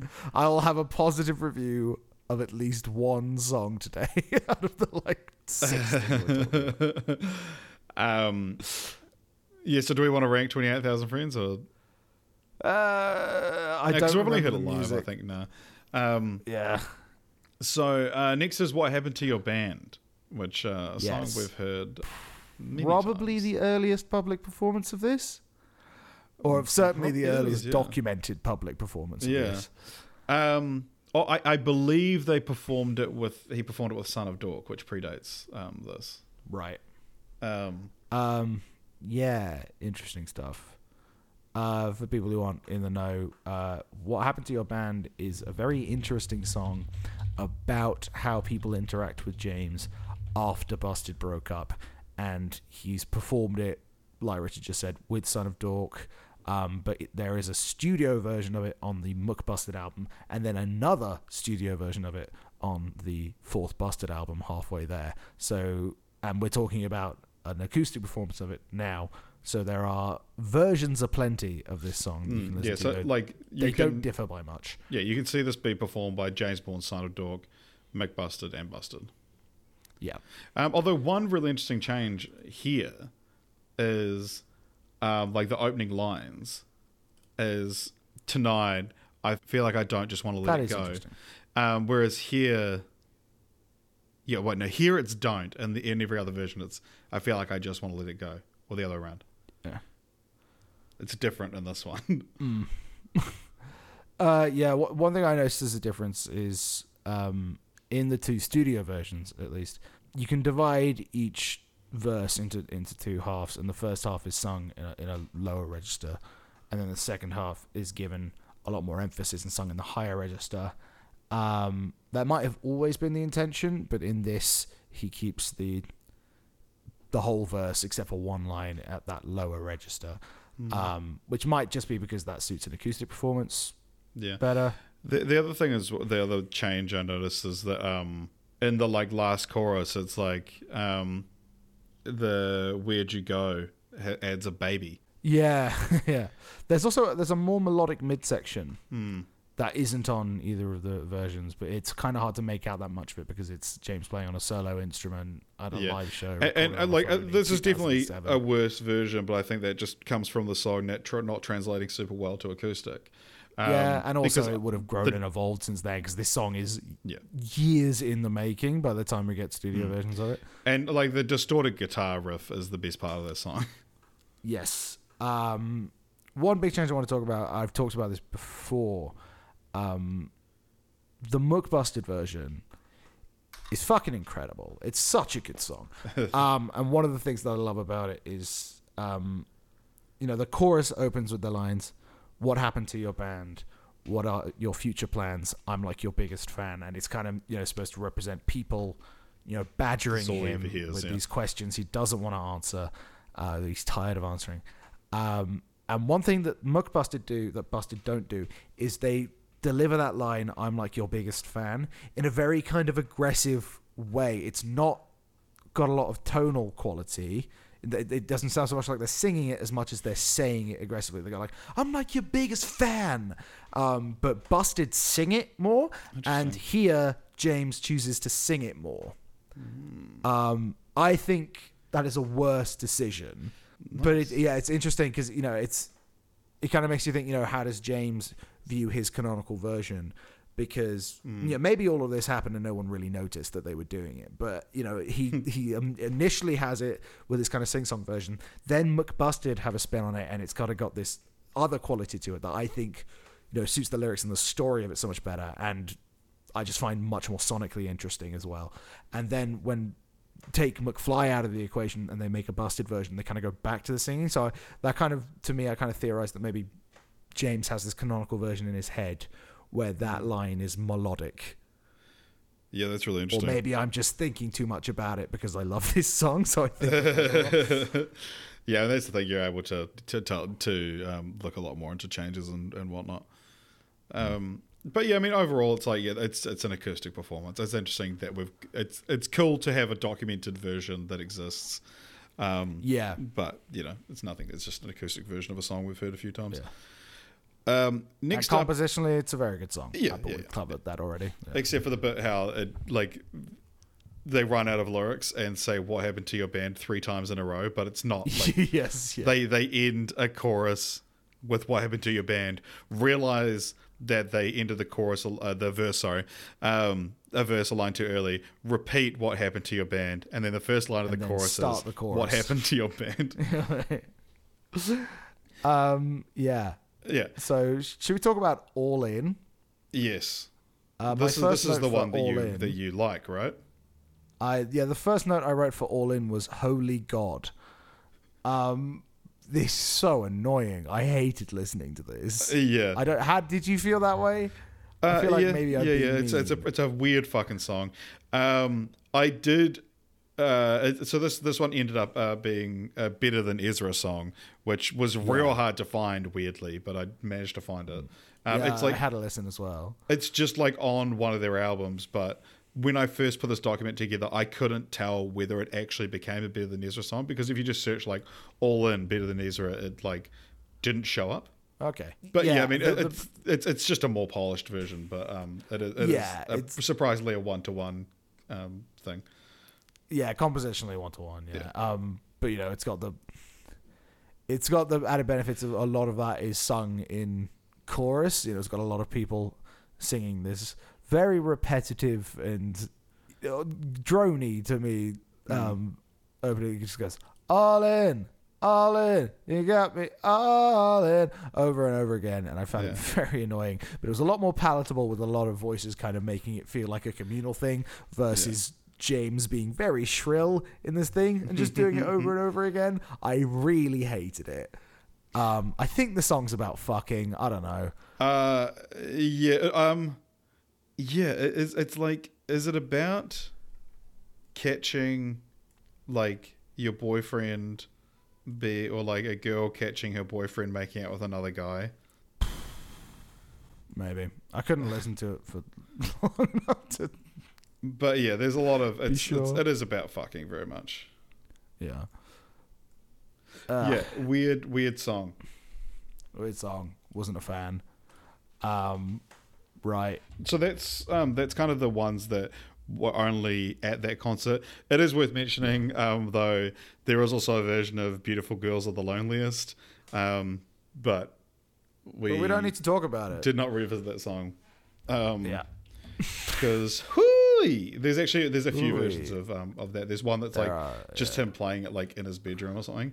But there's one that's like really awful, but then there's another one that's like really shit. But in a similar kind of vibe to that, just bedroom performance, there's a song called that I only just discovered at the 11th hour called "Always Be Friends," which he played on a live stream, or something like that, and said it's about Matt Willis from Busted. And I'm also just like, I was trying to find a set list for that concert at the Living Room, and I found, must have been when he was touring Future Boy in 2012. He played the song live a few times. He also played a song called Sweetest Problems, which I haven't been able to find like any recordings of, or like where it was from or what. But he did like quite a few McFly covers, quite a few Busted covers. Yeah. And yeah. So, what did you think of Always Be Friends? I thought the chords were fun. They're quite fun and bluesy. Lots of 7 chords to, add a, fun dissonance, interesting stuff. But also, used a lot in kind of like, dainty kind of ukulele music to make it sound very happy, but not boring happy. Yeah, where you just, play reminiscent of plain major keys. Everyone Is My Friend from Safe Journey Home. But I actually kind much of think, like that, the lyrics are tripe. Well, it's a nice song, I thought, to like write about your friend, and like I actually kind of thought, even though it's nowhere near his best song lyrically or anything, I actually think that this kind of speaks to his talent as a songwriter. If it is what it appears to be, that just like, hey, I was at home today and I was thinking about my friend Matt, and I just wrote this little song. And just being able to throw a nice song together like that, it's like, oh yeah, like this is a guy whose talent is songwriting. Right. Yeah, sure. And I don't know how Matt responded to it. It would probably make me kind of uncomfortable, just the way that it is. Yeah. Like, it's a bit much. But it sounds fine. All right. Sorry for such a downer, Yeah. I'm just so scared. So we've only got 4 songs left, and we're still waiting on that one that Carlisle liked, that he teased at the start. One of them is Gone, which is just a better version of Gone. So I'm hoping it's not that. You're not It's just not like... that. Okay, good. So then with that narrow But down to I 3 do like songs. But let's talk about that Gone. one. But we've kind of talked it to death. If you've heard this one, not to the level that One of a Kind is literally the same song, just James is singing Charlie's parts. This one, there are more differences, but musically, it's pretty fucking close. Yeah. But yeah, it's lyrically and also the delivery of the lyrics. It's when we talked about Beautiful Mess, Richard mentioned that he likes the rhythmic delivery of the lyrics in the verses. It's quite fast, quite a high turnover, which adds a lot of emphasis to when it slows down. In the Busted version, in Beautiful Mess, that's missing here. So the verses are inherently less interesting to listen to. The lyrics are obviously worse. Like we talked about it, the chorus goes, just take a ride, instead of the really kind of interesting, melancholic but upbeat lyrics that Beautiful Mess has. But yeah, musically it's almost the same. It's got that synth voicings are slightly different, but the chords and the structure are the same. The little riffs are generally the same, and Beautiful Mess is a good song, so this is a good song as well. Like it's fun enough to listen to. Okay, so only a few songs left. One is called End Up Like This, and this one's interesting because this is another like fact I read back in the day, but now I'm unable to verify. But apparently, so on a Present Forever on Busted's second album, there's like in the latter part of the album, they each do like a solo song. So Charlie does Why, which is one of my all-time favorite Busted songs. or definitely pre reunion. But the Matt does a song called Better Than This, and James has a song called Can't Break Through. That's through THRU, sorry, drive through. And Can't Break Through is second worst on our list of all Busted songs, and it's the lowest ranked Busted song, the only song below it being a Muck Busted song. Yeah, and although I wasn't permanent co-host at the time, but I don't mind Can't Break Through. It's not as offensive. I love listening to you guys rip into it, but it is. Yeah, I've never hated it, you know. Sure. But yeah, so this was allegedly it was like these two songs were made, and this was originally like actually technically a Busted demo, but he went with Can't Break Through, and then it's on the track list for Son of Dorks, Welcome to Loserville, cancelled deluxe edition. But this is clearly just James singing, so I think it comes from that Busted era. What did you think of the song? I like this song a lot. Yeah, is this the song? This is the song. This song is so much better than Can't Break Through. Like that is a really, if that is true, that it was between this and Can't Break Through, what the fuck? Can't Break Through is bad, and this, I really like this one, and this is the one that I'm probably bigging up how much I liked it, because I really didn't like this is quite close to the end of the list of like 60 songs. I was like, oh, this is good. I was like, oh, the oasis in this desert, Yeah. But you're a big Oasis fan. It's got fun. It's got fun synths. It starts on this kind of slow pace, retrospective feel that gives me the vibes of like Natalia Imbriglia's Torn. Like it reminds just me of that song. Searching your mind through Natalia Imbriglia's back catalogue. Like, which song of Natalia Imbriglia's do I want to reference? It kind of gives me that vibe until it gets a bit rockier. When it gets to the first chorus, it gets this big infusion of rock. And I mentioned this earlier. He gives it rougher vocals, and it's at his range. He's pushing for rougher vocals, higher, alongside these rocky guitars. But, they're emotional guitars, much like he does in 3AM. 3AM is a song where they really push for it. And it sounds great in 3AM, and it sounds good here as well. He's putting that little bit of fry on, which he doesn't often do, and it sounds good. It is so much better than Can't Break Through.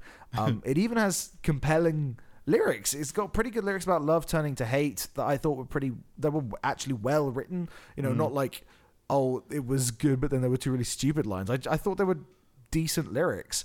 There are fun post-production effects. Like before the second chorus, the first, before the choruses, each time is the words worth it, and they use those words to kind of climb to bring in the energy that the chorus delivers, which is a lot more intense. But on the second one, they increase that anticipation, which is always a good songwriting technique. I say always, usually. Good here. And on the second one, they put this really interesting stutter panning effect on it, which is fun to listen to. The production's good. There's a good balance on the piano, which there adds to that melancholy, emotional feel of this, but doesn't detract from the grunge. There is a grungy feeling in this chorus. My only real complaint of this song is that it's got a bad ending, in my opinion. It kind of goes for a hard stop, and then he sings a very half-hearted "How do we end up like this?" which is a line that occurs in the song a few times. But he tries to resolve that to the major third, so it's a key change at the last possible moment with no anticipation. So yeah, that's kind of my only complaint. I think this is a good song. I think it's weird that it didn't show up on any bigger projects. It's just a thing that happened on the side, even though it seems like there were plans for it to be just happened to somehow become available online. I'm glad you like this song. This is a good song. I like this song too. I can't analyze it as well as you, obviously, but I like his vocals, and there is a certain thing that he does with his voice that he does in 3 and when he does the like. He doesn't do very often. It appears in a couple of Son of Dork songs, I like it. Yeah. No, he he's pushing for it with more intensity, so he's putting a little bit of fry on it, so it's a kind of, that's if you think of like metal screaming, that can, that's kind of like all fry. But you take some of that on, just infuse a little bit, you're singing with that, then it gives it that intensity, that raw emotion. It communicates this song. You feel the song makes you feel. And that's like the main issue with most of these. I either don't like it or I think it's fine and I feel nothing. That's the main issue with, I think, basically all of Future Boy is it doesn't feel, even though it's very interesting musically, it doesn't seem like James cares. And I feel like James cares here. Yeah. What should we rank this one, because the last four we have to talk about, we actually have like studio versions of. Yes, yeah. As opposed to the other ones. I think that's a good distinction. Yeah, so end up like this. For music, it's 89. It's even better than the 88. Yeah, probably like a 7.5 for me on music. Yeah. 7.5. Okay. I probably would say the same for lyrics, maybe even more. Maybe, I don't know if 8's quite there, but I might go 7 3/4. I'll go on 8. And we'll have a fun little, very. Yeah. How often do we have? 7.75 plus 8. 7 divided 7/8. divided by 2. 7.875. Personal preference, I think this one kind of is better than the sum of its parts. I think those two things come together. So I think I would probably give this like an 8 on personal preference. Yeah, I think I really like there's this good as well. bones on this. 8. So that then is an average score of 7.79. So that actually would put it proper high, actually. Yeah, this is above Mummy Trade, below She Wants to Be Me in number 19. Interesting. Yeah. Yeah, my high points probably... Yeah, James proving... I'm putting for my high point. James proving he can break out of his...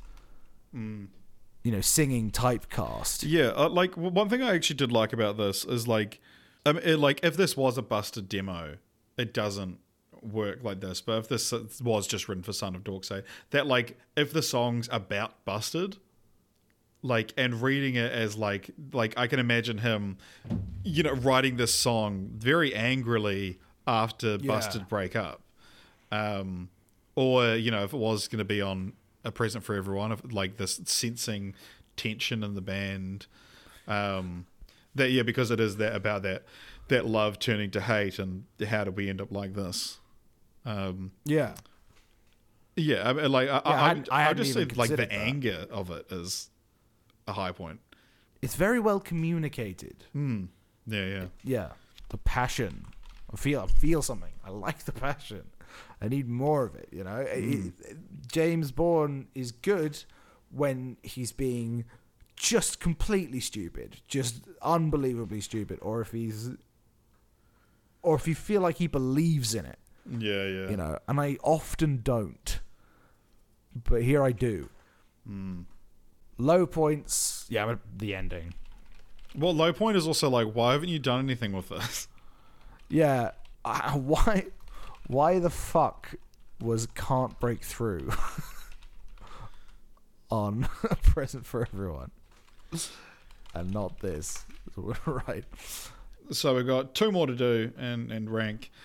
So one is called Want Me Like That. I believe this was released on his MySpace page as he was like gearing up for Future Boy. And it was like, hey guys, here's a demo of a new project I'm working on. And then it wasn't on Volume 1. Presumably it was going to be on Volume 2. And Volume 2 never came out. And it's annoying. I love this song, man. Like, I think it's a good song as well. Yeah, this one, funnily enough, was influential enough to be on. Someone put it on Genius Lyrics, which is like the biggest lyrics website. And on there, it was listed as track 11 of Volume 1, which isn't true. And this wouldn't have been a great fit on Future Boy Volume 1. Yeah. But I can see how, the same writing sessions would have produced it.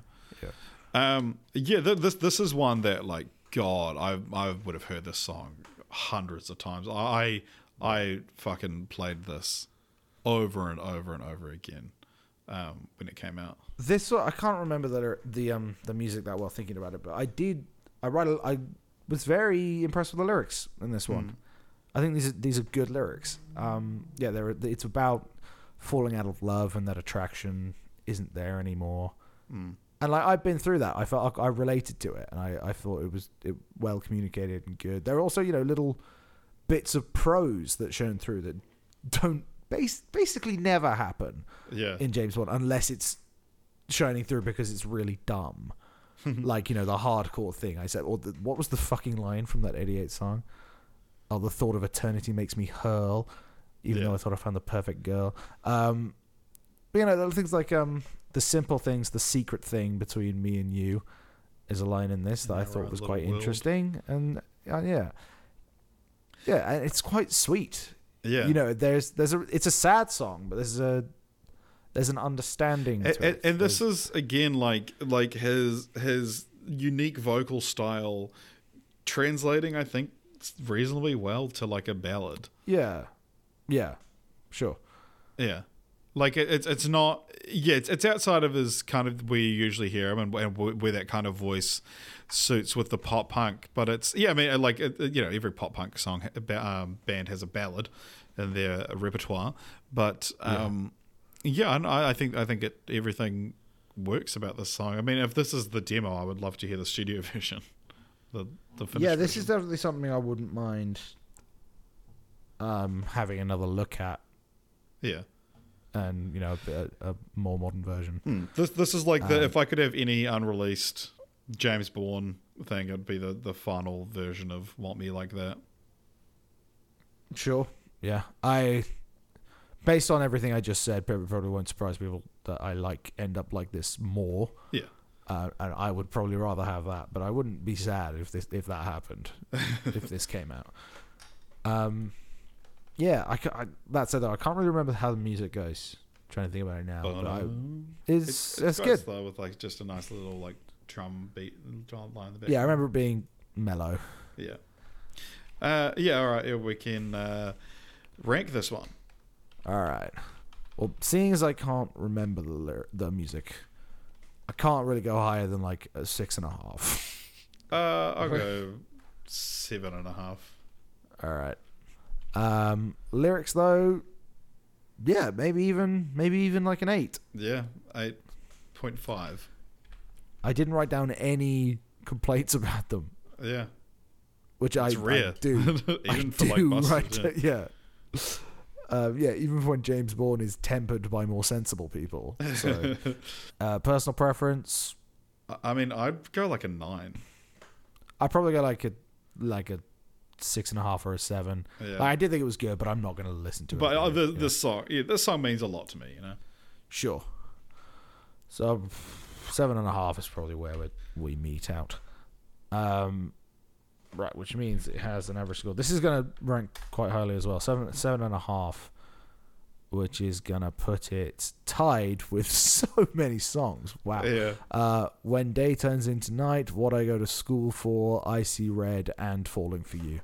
Yeah. Are all fighting for 7.5.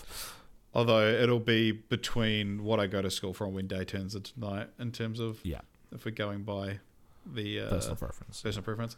All right, and finally, the last song we have to talk about is one called Pigs Can Fly. This came out in 2016, I believe. It was to commemorate Busted getting back together. Might have been 20. No, it would have been 2016. 16, yeah. And that was like, Busted's back together and Pigs Can Fly. And this was because they went on the Pigs Can Fly tour, which was originally called the Meet You There tour, and then to announce the name change, he released a song called Pigs Can Fly, and it was released as a single. There's a vinyl single of it, I think. Anyway. And despite the fact it's a James Bourne song, this was uploaded to the Busted YouTube channel. Which is interesting. So this song, when it first came out, Busted were back together. I was itching for any morsel of content of like new music from them as well, because it took them a while to actually we had the Meet You There Abbey Road version, and then there was a long period of time with no new music, and then this song came out and I was like, oh cool, a new James Bourne song. And then I played it and I got maybe like 30 seconds into it and I turned it off, and then I've tried once again to listen to it. I got about 30 seconds in and turned it off. And last night I forced myself to listen to the entire song, and I wanted to turn it off after 30 seconds. That's interesting. I'm not sure why you hate it that much. I don't think it's great, but I did think it was fine. It really picks up after the 30-second mark. It actually does. It's got an ending that's very different from the rest of it. I don't know. I just find this song so boring, man. Like, are you a fan of Disney musicals? Yeah. Because this is like, this sounds exactly like an I Want song from the beginning. Right. Of a Disney musical. A Disney princess in her rural village saying how she wants to be cooler than the rural village and fuck everybody. And it's that. It's got the tone of that. It's got this like. It really sounds like something out of a musical. It starts with this slow string swelling, and it's very, James singing, in these very kind of soaring melodies, and the whole song kind of picks up with him as his ambitions and sense of resolution get better. It's textbook musical, and that's weird because this isn't a song from a musical, and it's about one, and it's not an I Want song. It sounds a lot like an I Want song, but it's not an I Want song. It's an I've Got song, like it happened, I did it song. Yeah. But the final segment of it's all strings and vocals, for like a minute and a half, and then eventually for the final segment, it brings in some synthy, but not overtly synthy, drums and some female singing in the background and a subtle bendy guitar riff, and it suddenly sounds quite a lot. It reminded me a lot of the score of Johnny English, which is not an insult. Some people might think it would be, but that film has actually one of my favorite scores of anything ever. It's not nearly as good as the score of that, but it reminded me of it.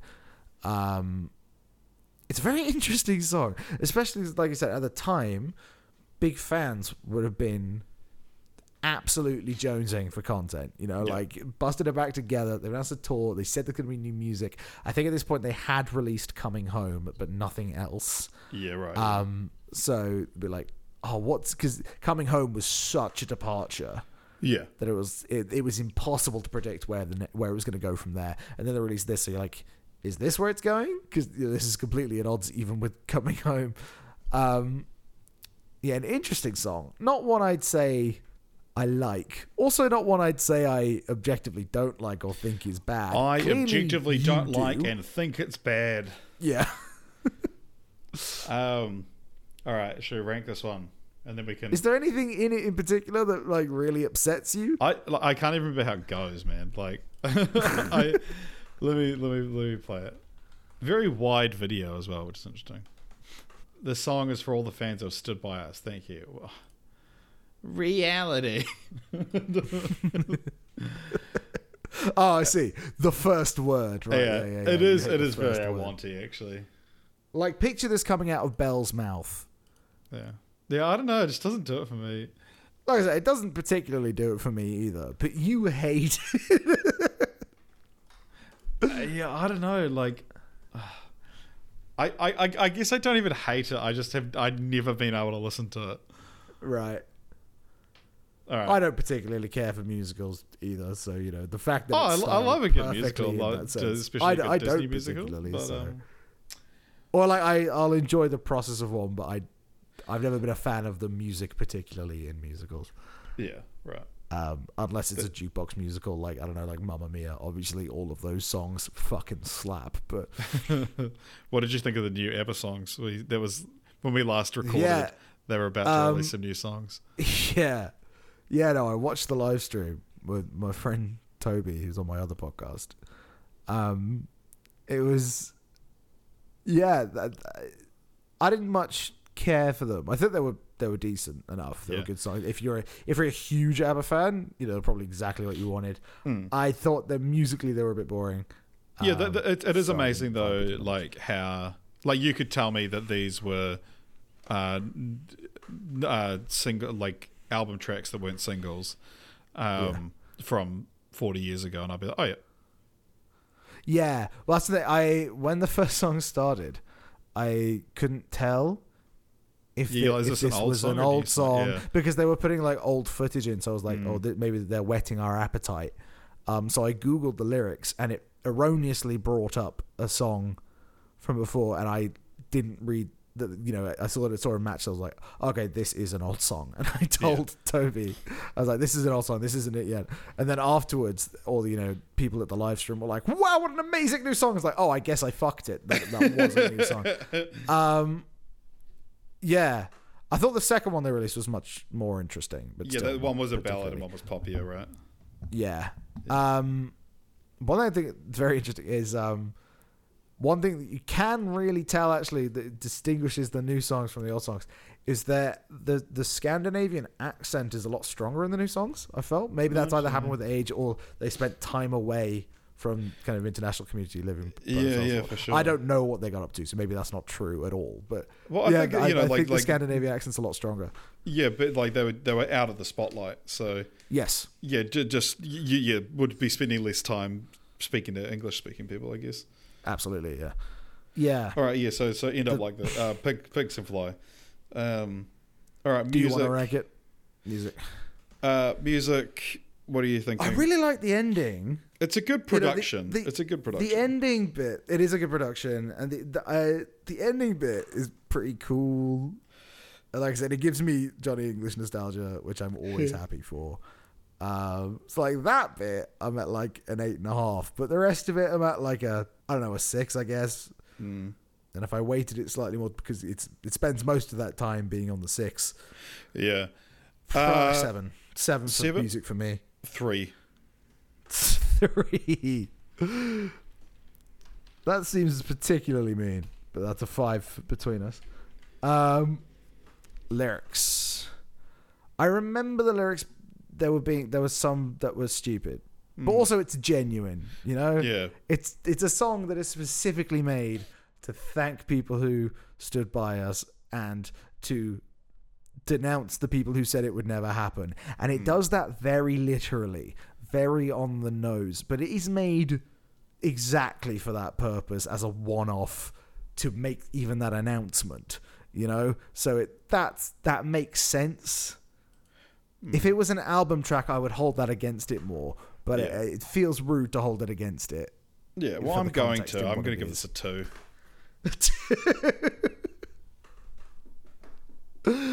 It's countless times on this podcast you've said I basically never go below the 5 because I think I'm being really mean. Yeah, and there are songs that deserve being mean. This really is one of them. I'll go with a 6, so that's a 4 between us. Right, personal preference 0. I give a 1. A 1, okay. 6, so I'll go with 6. So yeah, it's a 3.5 between us. So that's an average score. This is going to be in like the bottom 4 songs, and it really doesn't deserve to be. 4.167. So that's tied with Losing You, and just above the Thunderbirds film, just above the 2004 Thunderbirds motion picture. But at least I find that's okay. I think that's very rude, but Losing You, is kind of where like, like those are in the realm of songs with bad ratings, but I think are fine songs. Because we're big fans. There's only a few songs in this list that we genuinely think are like garbage songs. Yeah, and for me, that kind of starts at like Beautiful Girls. This is below riding on my bike, but as has been made clear, I love riding on my bike. Yeah, it is actually funny that like the Thunderbirds 2004 film is where it switches from being these are good songs to these are bad songs. Because the first song we like is "Beautiful Girls Are the Loneliest," which I think is bad. I don't think it's nearly as bad as Charlie from the podcast thinks is bad. I think I think Charlie's been too kind to it. Okay. I also think it's garbage. Oh, also we should. Charlie sent us a fucking picture to our group chat. Some absolute bestial human being, depraved soul, that has come out just in time for Halloween because they, can't be human, has gotten tattooed on themselves. I'm going to quote. It says, written in cursive, "Beautiful Girls Are the Loneliest, James Bourne," and then 22nd of the 3rd, 2015. Tattooed on their arm forever. Like, what date is that? It's probably the McBusted release. No, which McBusted it's funny in for two December, reasons. I believe. Maybe it was the first time they could find... Because it was another one of those songs that existed in a couple formats. Before then. Yeah, 1st of December 2014. Oh, wait, 2015. So then it's after when... Yeah, wait. Well, McBusted was... What the fuck is this? 22nd of March. Oh, yeah, that'll be when she saw them in Manchester. On the Most Excellent Adventure tour. That was, they played Manchester on that date. So this person is quoting James Bourne at this point. And they've written down the quote, "Beautiful Girls Are the Loneliest," in ink on their arm forever. Like, I can understand getting just "Beautiful Girls Are the Loneliest." Get also, help. The other thing Go is, to therapy. it's huge. It's huge. It's huge. It's their entire forearm. Because someone replied with like with them being like, "Oh, I got a tattoo as well," and it was. I don't think it was "Beautiful Girls Are the Loneliest," but I think it was another line from that song. It was like, "You take 2 steps forwards and take 1 step back," something like one of those kind of lines.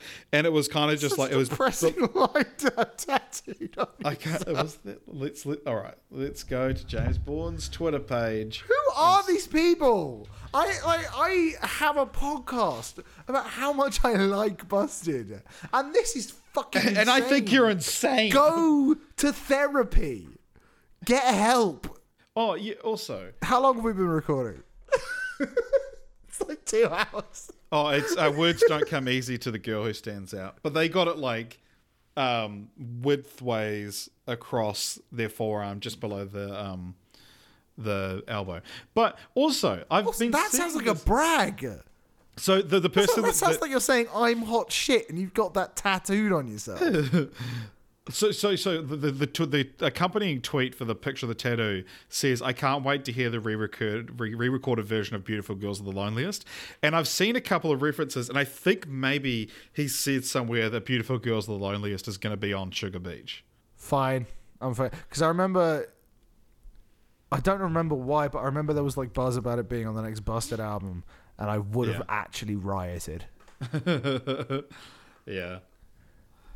Anyway, yeah. What were we doing here? That's all of James. Oh, that's Bourne it. That's it. We did it. bullshit. Oh, we didn't do high point and low point. Low point, the whole fucking song. The ending is cool. I like it. This whole song is shit, garbage, poo. I've written that. Does that sum up your thoughts well enough? Yeah. Oh, we did do Want Me Like That. It's just so unfair. Song is good. It's a perfectly fine song. Low point. Song is bad. Bits. But song is good in the high point and song is bad in the low point. All right. Yeah. This is a very long episode. Yeah. So let's wrap it on up. Let's do it. Thank you so much for listening to our Halloween special. There's if you want to chat with us, talk to us, do things to us, to our bodies, you can follow us on Twitter at Pod4Everyone, also on Facebook at Pod4Everyone. You can send an email to our podcastforeveryone@gmail.com. You can send them a voice memo. Check the link at the bottom. And there will be very soon we'll be returning to the world of reading or listening to voice memos. I'm sure we've got a big back catalog to get through when we start Son of Dork. Yeah. But also, you can join if you want to talk to us directly, tell us your fan theories, tell us how awful we are for being rude to your best friend, James Bourne. You can join the Cult Popture Discord server, and there's a link for that in the show notes, and there's a channel in there for this podcast. And yeah, I did also think that since we're not doing the the clips on this episode, that should we put a link to the Google Doc in there as well if people want to listen to the song? Yeah, sure, yeah. We'll put a link to the Google Doc, so you guys can get links to all of the songs we talked about if any of them made you curious. Yeah. So thank you so much for listening. And we'll see you next. Hey, who just joined the call? Who is that? Oh my god! It just typed. I'm referencing that movie. You know that movie where there's a thing. It's very scary. It's a very scary movie. What movie? Happy Halloween. Unfriended, I think. Yeah, Yeah.